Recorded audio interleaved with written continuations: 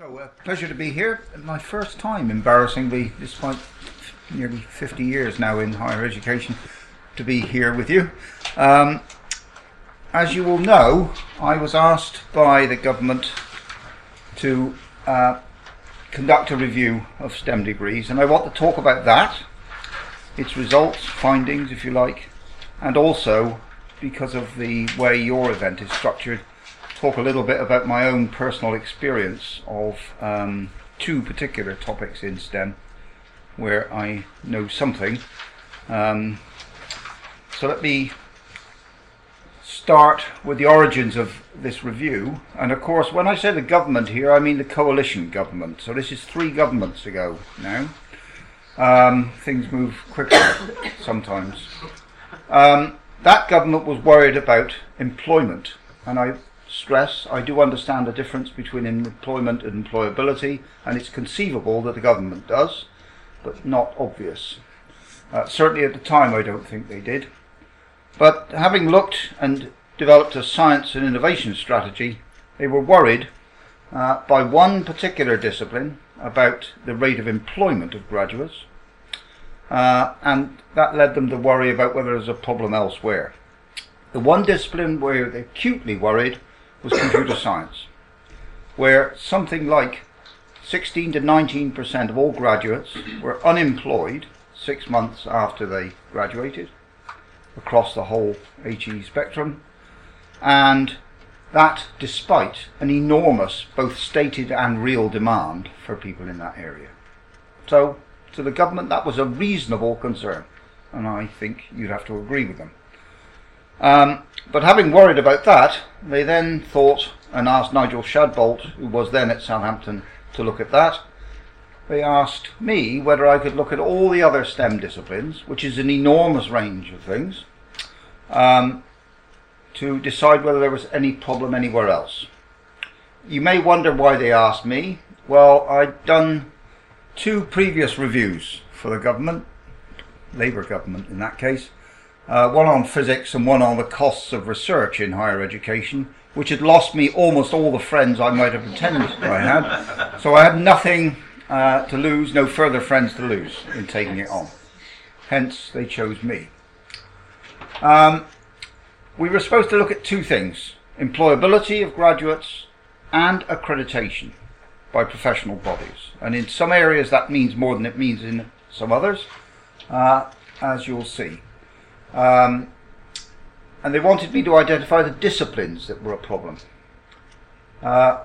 possible reasons for that, and also the extent to which accreditation did or did not influence this. That means trying to establish a causal connection without necessarily any evidence to back it up. So not simple. So I wasn't supposed to find solutions, which was helpful, but of course it revealed other problems other than simply employment problems.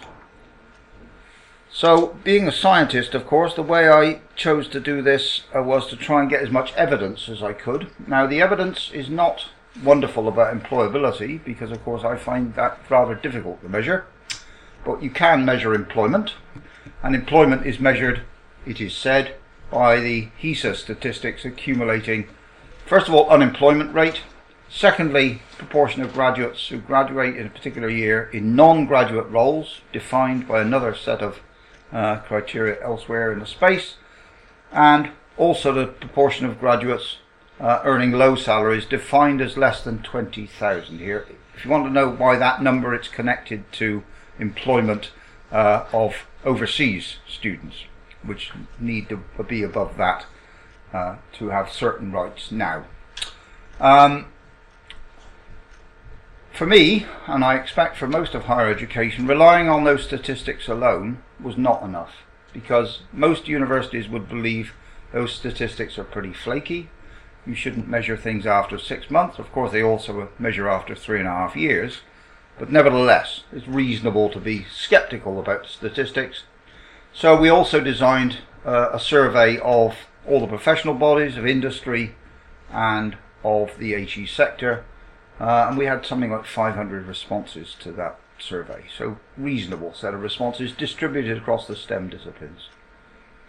And finally, when we'd identified where we should worry the most, we ran focus groups to talk to people in those disciplines from all those sectors as well.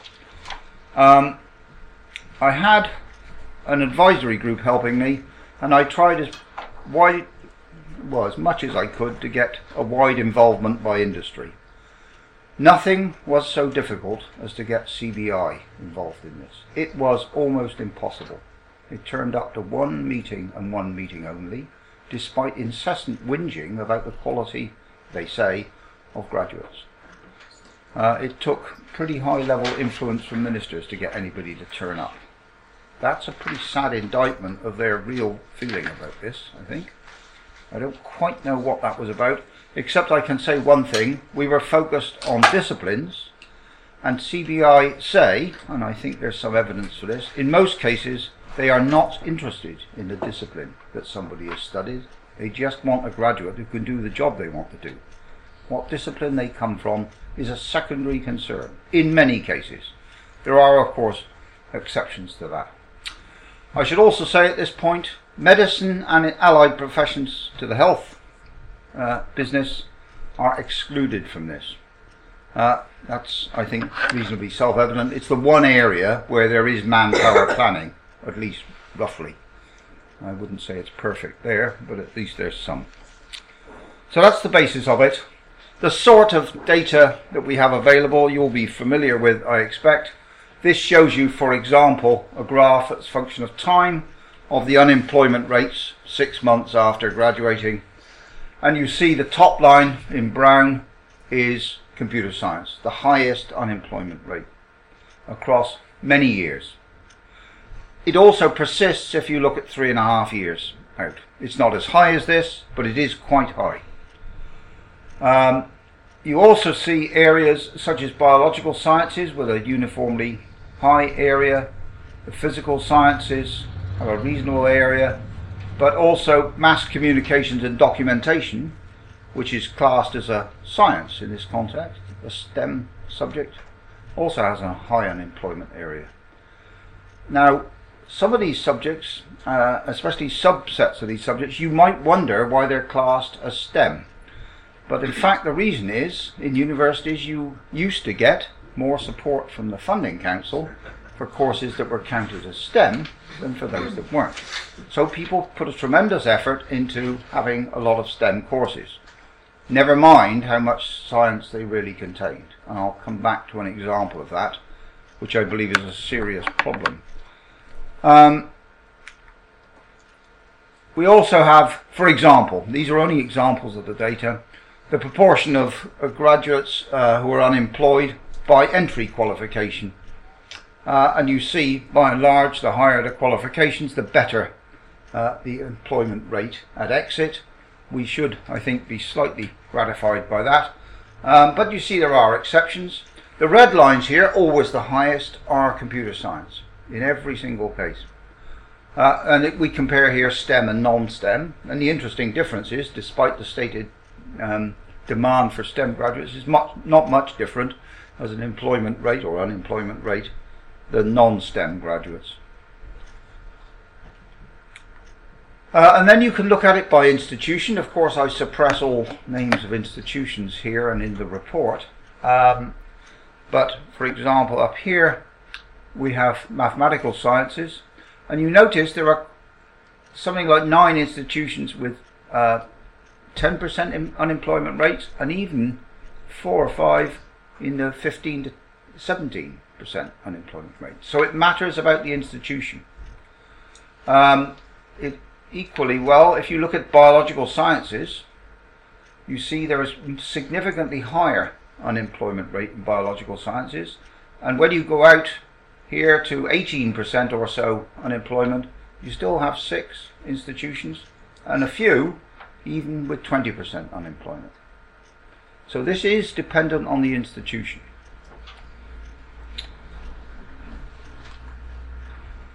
So these statistics gave us our first cut, a suggestion of what disciplines to worry about. So when we looked at them, and these colours here are what the what was BIS, now BAYS, thinks is of a warning colour, here in supposedly yellow, and red is danger. So let's take biological sciences. You see you have above average unemployment for high tariff, high A-level point score institutions. So if you do biological sciences in a high level institution, you're still slightly more than average to be unemployed.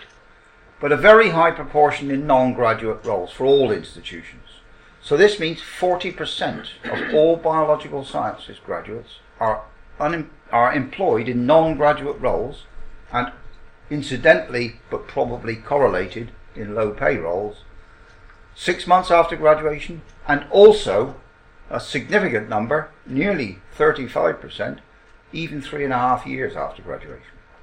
So that's a significant fact. By significant, I mean statistically significant, rather than just my view. You see some subjects like chemistry are a little bit above. Here's the computer science case, very high unemployment. But note a very big difference between low and high tariff institutions, with the low tariff institutions with a significantly higher unemployment rate. Not universally, but it's true, it is in general.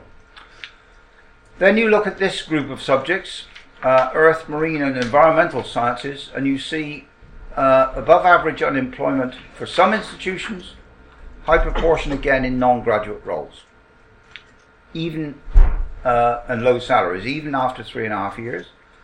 The other subject where I pretended to be a chemical engineer, despite the fact I was trained as a physicist, an enormous high unemployment rate, despite the fact they are the highest paid graduates, other than medics, in the entire system. So that's odd. Engineering, by and large, for most cases, is pretty good, but there are high proportions in low non-graduate jobs in low tariff institutions. Mathematics, interestingly, the non-graduate employment is usually in high tariff institutions, which is interesting. And then you have pharmacology, which is not too bad, except the pay is rather low. But that's to be understood because that includes pharmacy, and they have a training course immediately after they graduate, hence low salaries. Afterwards it goes up, after a year it goes up. And then physics, another subject I'll talk about later, has pretty good employment, but it is slightly above average, which is a bit odd given the demand for the subject and the graduates. I just want to break down engineering a little bit to illustrate the nature of this problem. Some specific engineering subjects have a problem. Engineering design is really quite high unemployment rates. Bioengineering has very high unemployment rates for medium tariff institutions. Let me tell you about why that is. This is a rather new engineering discipline. It features therefore in providing, let's say, prostheses for the medical fraternity, among other things, instrumentation for medicine as well. Almost all those companies are small companies, SMEs, therefore they find it rather difficult to recruit people, get them to stay, and most of them want to employ people who have been trained beyond undergraduate level. So in a nascent discipline, which this is, you find that you have to do another qualification after an undergraduate degree in order to get employment. Aerospace engineering is interesting. This is something that then government thought was one of our activities of special expertise. So why do we have a problem?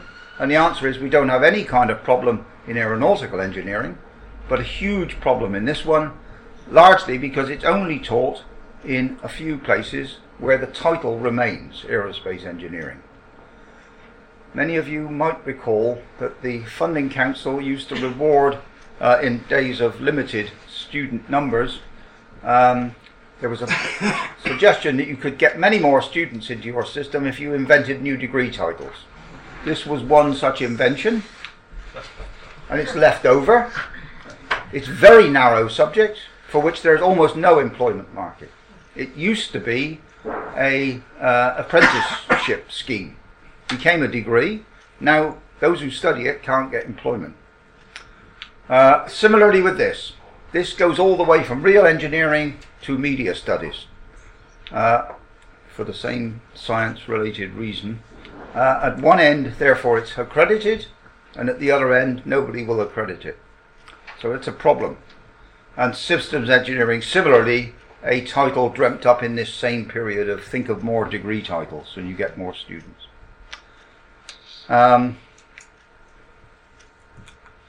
So, from that, 3 subjects stood out. Biological sciences, this is a grouping of subjects. Earth, marine and environmental sciences, and then one which wasn't on that last chart is agriculture, animal science and food. They're all, for one reason or another, of concern. In the survey we conducted, fortunately, the same 3 topics came to the top of the list of what people mentioned.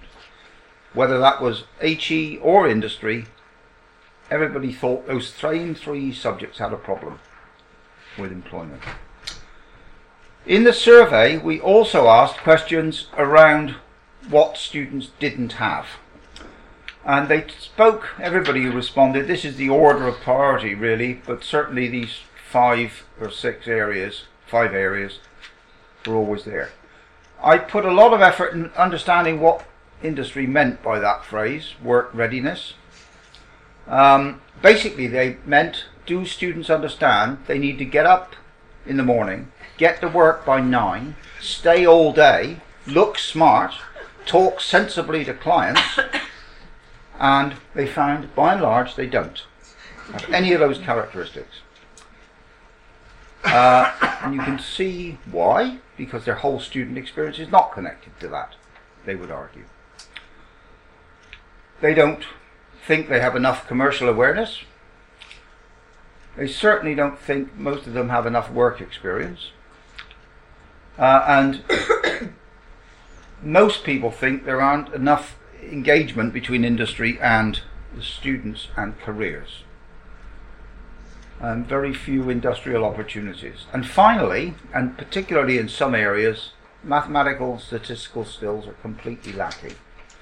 So if I just go back to the biological sciences, that's the key problem in biological sciences. Most people who do that at university, and I think it's fair to say most people, are avoiding mathematics because they are doing A-levels in other subjects and they're choosing to avoid mathematics. It's possible to do that and enter an undergraduate program.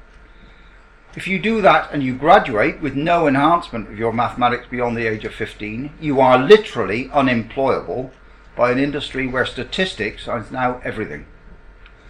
So the pharmaceutical industry would not take such a graduate onto a graduate program. So that tells you clearly what it is. The extreme example of this, and that's why I mentioned biological sciences, is forensic science. The laboratory of the government chemist, this was in the time when the forensic service was government run, said they would not employ people from most forensic sciences courses in the country because there's no science in them, or inadequate science. Too much time is spent playing the role of a detective standing around a body. Not enough on the real science, which is of course mainly chemistry and some physics. And of course mathematics. So that's biological sciences. So of course these 3 areas, therefore, given the coincidence between our 2 sets of data, one qualitative, one quantitative, we ran focus groups. We also wrote, in all the other areas I mentioned with a problem, we wrote to the professional bodies to see whether they thought we had identified the correct problems. So I just want to give you an example of what came out of the focus groups. There was agreement there's a real problem for biological sciences in employment, possibly employability too. but they pointed out there's a huge array of things included in this basket of biological sciences. At one end, you've got biochemistry, which probably would have an enormous amount of science and mathematics in it. At the other end, you've got forensic science that would have essentially very little science. The industry interaction with biological sciences is much weaker than in the physical sciences. It's very poor indeed, for the most part. They identified a number of skills gaps. First of all, practical skills. Universities, by and large, can't afford the equipment for undergraduate use that industry uses routinely, so students have seldom ever seen it. Teamwork in biological science is much less common than, for example, in engineering. And as I said, mathematics and its applications in the real world is few. And rather little work experience, at least organised work experience by the institutions. And then importantly for what I was doing, the accreditation system is driven now by a thing called the Royal Society for Biology, which didn't exist 3 years ago. There were several things like the Society of Botany, Society of Zoology and so on, very small. And they have just come together to start accrediting courses. So the accreditation regime, I think even the society would admit, has been weak, and its impact is not yet certain. So that's an example of the sort of thing we've discovered. So what do we find? First of all, these three areas are problems, so we've recommended they be looked at in detail by the institutions involved in those things. I could give you a couple of illustrations. The problem here, at least in non-graduate jobs, is a lot of these people are motivated by doing good for the world. That means mainly working for non-departmental public bodies or NGOs. You don't get paid very well. In fact, you might even not get paid at all, and you still do it. So perhaps not surprising, pay is low. But even so, mathematics is a problem because geology, which features in a couple of these things, is also one of those disciplines where people are trying to avoid mathematics at school. And of course then don't know enough. We've recommended these three other areas, about which I won't say very much, be looked at by the groups interested. And the other area is that there should be an improvement in the data, particularly on the supply side, i.e. from industry. On the demand side from industry. But the government anyway is planning to follow graduates more detail now through studying the taxation regime. So they're using HMRC to follow students for a considerable period of time. So there will be more data. I think these are more in the employability category. One of the things I would observe is, having been in the game a rather long time, soft skills used to mean project work, teamwork, presentation skills. They're all fine now. Universities have done a very good job at fixing those. It's this problem about resilience of people. Do they understand? You need to get in to work all day. By and large, they don't. So that's a rather simple thing to put right, but I suggest a university is a very bad place to try and put it right. The academic staff are by and large not good examples of this. I reveal myself as a vice-chancellor at that point. I think careers advice also needs improvement. Not everywhere, but it's very variable. And the point about it is, students have to engage with their career day one. A career. Doesn't matter what it is, but the notion they will have one. Most students don't until sometime after they've taken a final examination, in my view. And therefore you need to force them to do that. And they, under the new regime, will have to take some responsibility for doing that. I think that will perhaps be a discussion topic. And then much more work experience. Any work experience is said by industry to be good. Even a day stacking shelves in a supermarket. Anything at all is good. The longer it is, the better. So the employment statistics for people who do a year out in industry, whatever their discipline, are very much better than those who don't. But that's extreme and not possible for all. The other thing, and the most I can say about accreditation is, where it is strong, i.e. engineering, employability and employment are better. I do not draw the conclusion they're connected. I would suggest they probably are, but I can't go any further than that. Nigel Shadbolt doing the computer science review, almost the same set of observations, completely independently. At least his group was completely independent, even if I was talking to him. I want to emphasize this little piece because, first of all, as I'll say a bit later on as well, I think universities can't just be about the employment of graduates. If that's all they're about, we might as well all give up, because there has to be an element of simply educating them. And in my view, one of the strongest things about universities is educating people for life. They will work for 50 years, those who graduate in 2017. Right? In my 50 years of working lifetime, we have gone from no computers to ubiquitous information all over the place. This has changed everything. Jobs that did exist don't exist anymore and will never exist again. That's going to happen. People need to reinvent themselves as the world changes. This is therefore about education and not about training. And that's the clue to the computer science problem. In computer science, many institutions teach a language so people can program. By the time they graduate, 3 years after they started, that's disappeared off the face of the earth. Nobody even recognise that anymore.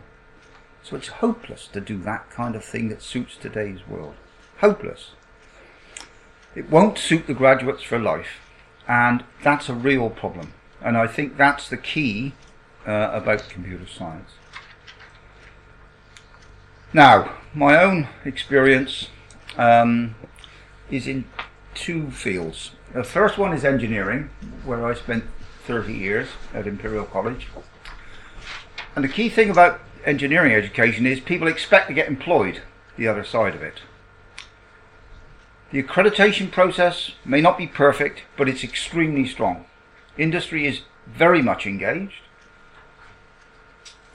The departments, by and large, pay very great attention to the undergraduate program, particularly how you teach as much as what you teach. There's an enormous amount of small group, and I stress the word here, learning, not teaching. A very great industrial involvement in a whole bunch of ways. As I said, industrial placement is quite common. Very common are industrially posed projects that aren't invented by the academic community. And the industrial staff are often engaged in many aspects. For example, the Royal Academy of Engineering runs a visiting professors scheme that pays people in industry to go into a university as a professor and teach, participate in projects.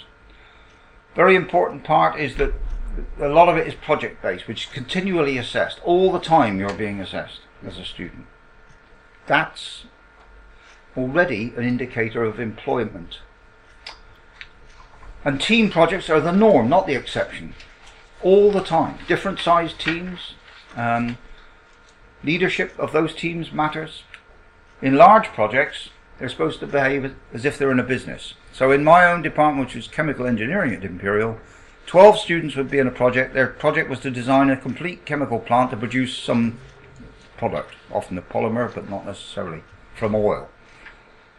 They had to do the whole thing in 12 weeks. They had to elect their own leader. The academic staff were consultants. They were only available certain times of the day and not available at all other times of the day. This focuses the mind of the students on being there when the staff are there, not when they want to be there. Any presentation was made as if it was to clients. Sometimes industrial people would be brought in, and you had to convince them. And often the students were asked to mark each other's work. Of course, that generates an interesting set of dynamics in itself, but nevertheless, a real responsibility for the students. So that's the plus about engineering. The negative is if you're not careful and you run a general engineering course, as several places do, then you get accredited by goodness knows how many different bodies. That's a bit of a nuisance. There's an attempt at the moment to fix that. I think it'll be doomed because of pride, but worth trying, should be done.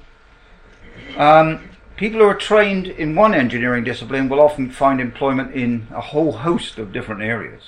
So actually where they go varies a lot. It's now true that very few staff have industrial experience. Why is that? Because they don't fulfill the criteria for the research assessment processes. No good taking somebody from industry with 2 publications. This is a bad mark. So that is against recruiting industrial staff. Staff don't like small group learning. You find illustrious professors of engineering exposed to not knowing the answer a student asks if it's in a group like this. They don't like that, so they don't like to do it. So it makes staff not confident. All the research in engineering is right at the periphery of the subject. Chemical engineering now in Imperial College is a lot about the body as a chemical engineering plant, which of course it is. But that's not what undergraduates think they're come for, or indeed could contribute to. So we're recruiting staff right on the edge of the subject. The heartland, is there anybody left to teach it? Despite the fact it's important. I imagine that's the same in other areas.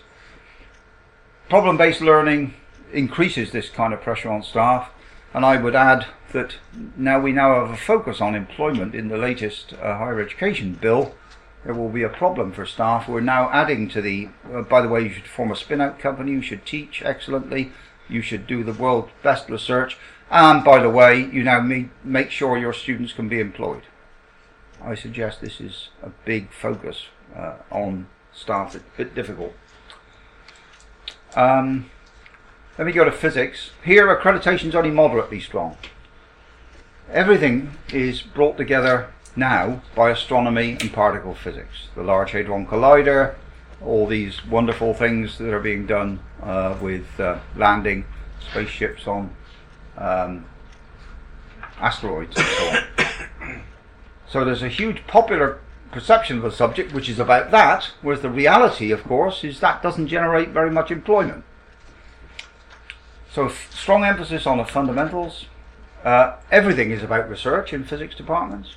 The undergraduate course is much a second thought. I come from this physics network that Richard helped Hefke set up a long time ago. We now have expanded to 9 universities. We have run an employment placement scheme for students in the summer.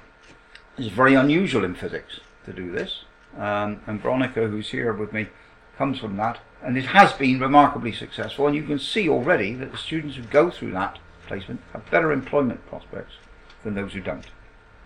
But of course they have a lot of technical skills, so they're still in demand. The negative is the accreditation process, which is the Institute of Physics, struggles with the concept of applied physics. It's not fundamental enough. Employment and employability were given pretty little attention. There's very little industrial involvement for most students. Essentially no industrial staff in the course at all. Most staff in a physics department have not even heard of industry, never mind being in it. Most of the relevant bits of physics that you might think are taught are now actually conducted in engineering departments. You think of the electronics industry is largely electrical engineering departments doing it now, not physics departments. Small group projects only, seldom in large teams, and employment or employability is always bolted on. The students are told, we're now going to talk about your employment. And they resent that, and will resent it more, I think, when they're paying perhaps bigger fees. That's not the way to do it, and contrasts with what I said about engineering. So these two examples from my own experience, and we're going to hear later on from other disciplines, That'll illustrate the difference about embedding it as a natural part of the course, so they don't even notice, and thus absorb it in the same way they absorb everything else, or bolt it on and tell them, now you're going to be done good. This, my experience says, doesn't usually work. People don't like to be done good to. Students have a responsibility in this. I think many students feel they ought to be taught when they come to university. The real point is they ought to learn. And learning may not involve all that much teaching, even in STEM. Possible to get all the information from STEM from the web. You don't need anybody to tell you that. Understanding it is a different problem, but the information is there. So actually, the teaching methodology in science, I think, needs to be quite different than how it has been, and is changing, to be fair. I should stop there, and I'm happy to entertain any questions whatsoever, now or later.